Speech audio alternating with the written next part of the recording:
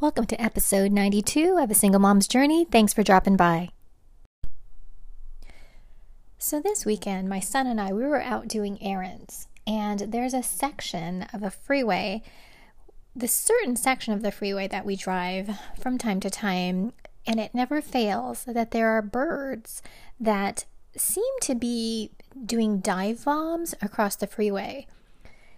And it always surprises me. I mean, it's like they have, all this area to fly around, and they seem to gravitate towards this one section of this freeway. So when I'm leaving and coming back, I tend to see these birds. And I'm like, why the heck do they do that? And my son and I were talking about it. And he's like, yeah, Mom, they have the entire sky. Why do they stay around here? And then we were all... we went off on a tangent thinking that maybe it's their way of playing chicken, to see if they can, ride the wind and avoid cars. I don't know it's the strangest thing to see every time we go on this specific freeway.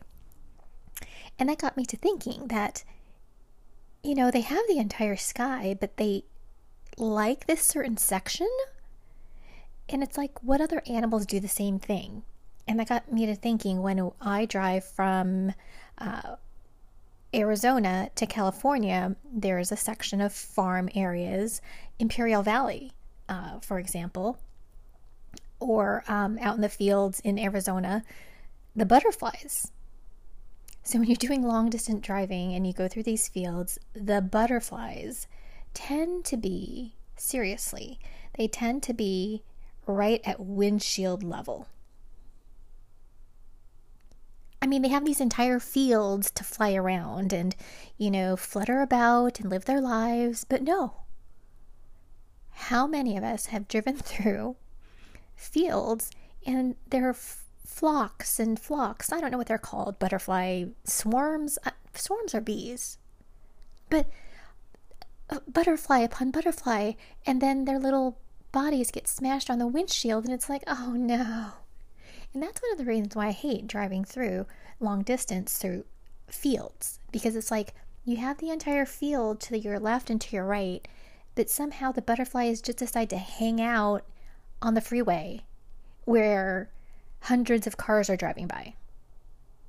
Why? You have the entire, like my son said, they have the entire sky. Why do they hang out where cars are driving? Just like these birds. It's crazy. It's like, go to the field where you can, land and, live your life. Is there a specific, altitude thing that they have in their bodies where they can only fly like a certain height above ground? Does anybody know? Because I know for birds can fly wherever. But still, they like to dive bomb, and it's like, ah! And sometimes there's like multiple birds, and you see them, and it kind of makes you want to flinch, but you can't flinch because you're going 65 miles an hour. It's like, you were the bird. I'm going to pick me. So if I hit a bird, which I've never done, granted, I've never hit a bird, but those birds are pretty nervy. I'm sure that you guys have seen the same thing too. But the butterflies, whenever I get to my destination or the gas station after these fields, I'm always like, I always have to clean my windshield off because there are just so many remnants, for lack of a better term, of these butterflies. And it's so sad. It's so sad. So the only time I like to drive through that area is when the fields are, they've already been, what is it called? They've already been harvested, and so they're just, it's just plain. It's just the rocks and the dirt. That's the only time I like to drive through. But whenever there are plants, I'm like, oh, the butterflies. But yeah, so maybe they do have some sort of internal, altimeter? Is that what it's called? Altimeter? So that they aren't so far off the ground. But see, that's like, with that phrase about how people live with a ceiling. People live with a ceiling, this invisible ceiling, and so they suppress themselves to a certain level in life. I think it was Steve Harvey who had an episode about having, breaking that ceiling, breaking that jar. Oh my gosh, it was this great scene. How he was saying that there was some sort of bug. I think it was a flea, and so they put them in a jar with a lid. And so it's just an analogy, I believe, or it was an experiment. So he was just saying how, the fleas, the original fleas, the mom and the dad flea, or you know what I'm saying, the original fleas could jump really, really high, but then they got used to that lid, and so they only jumped a certain amount so they wouldn't hit the lid. And so all the other generations past them, all learned to jump only to a certain level. And so that's them keeping themselves down when they have the ability to do so much more, to jump so much higher. And I think that's what a lot of people do with themselves. They put their own glass ceiling upon themselves. Maybe it's the way they grew up. Maybe it's the way they were told about, to limit their goals in life. If they were bullied and made fun of as a kid, or all these things that people do to push others down. And that influences a lot of people. And then also there's a thing of self-doubt. We all have our moments of self-doubt where we inadvertently self-sabotage ourselves from achieving our goals.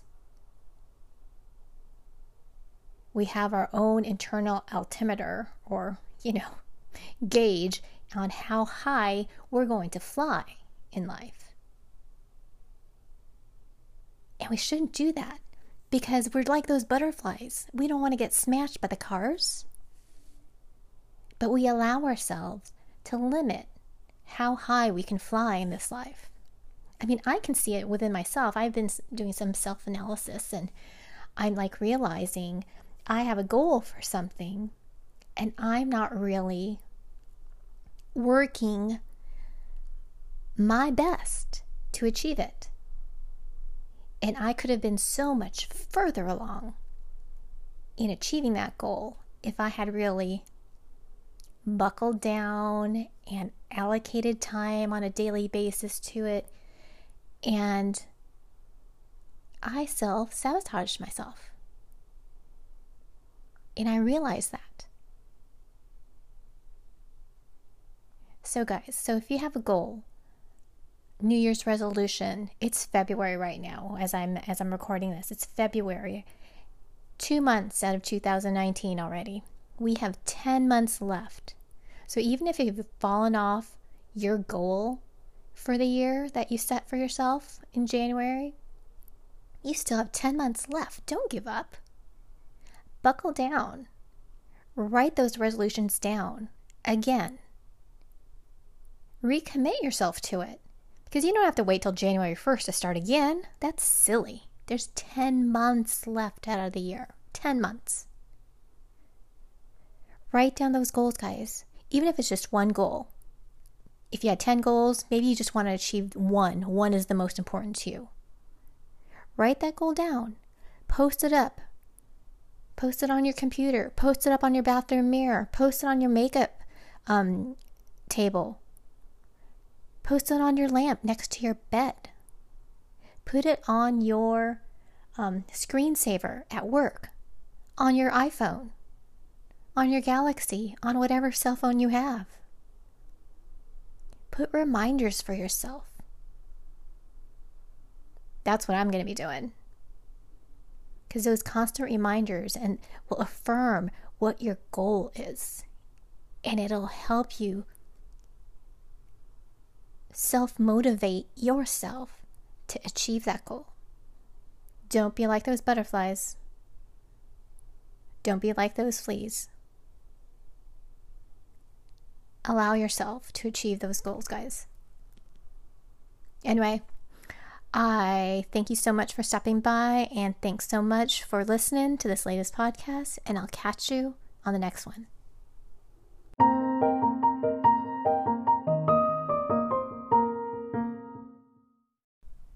And it's a wrap for another podcast.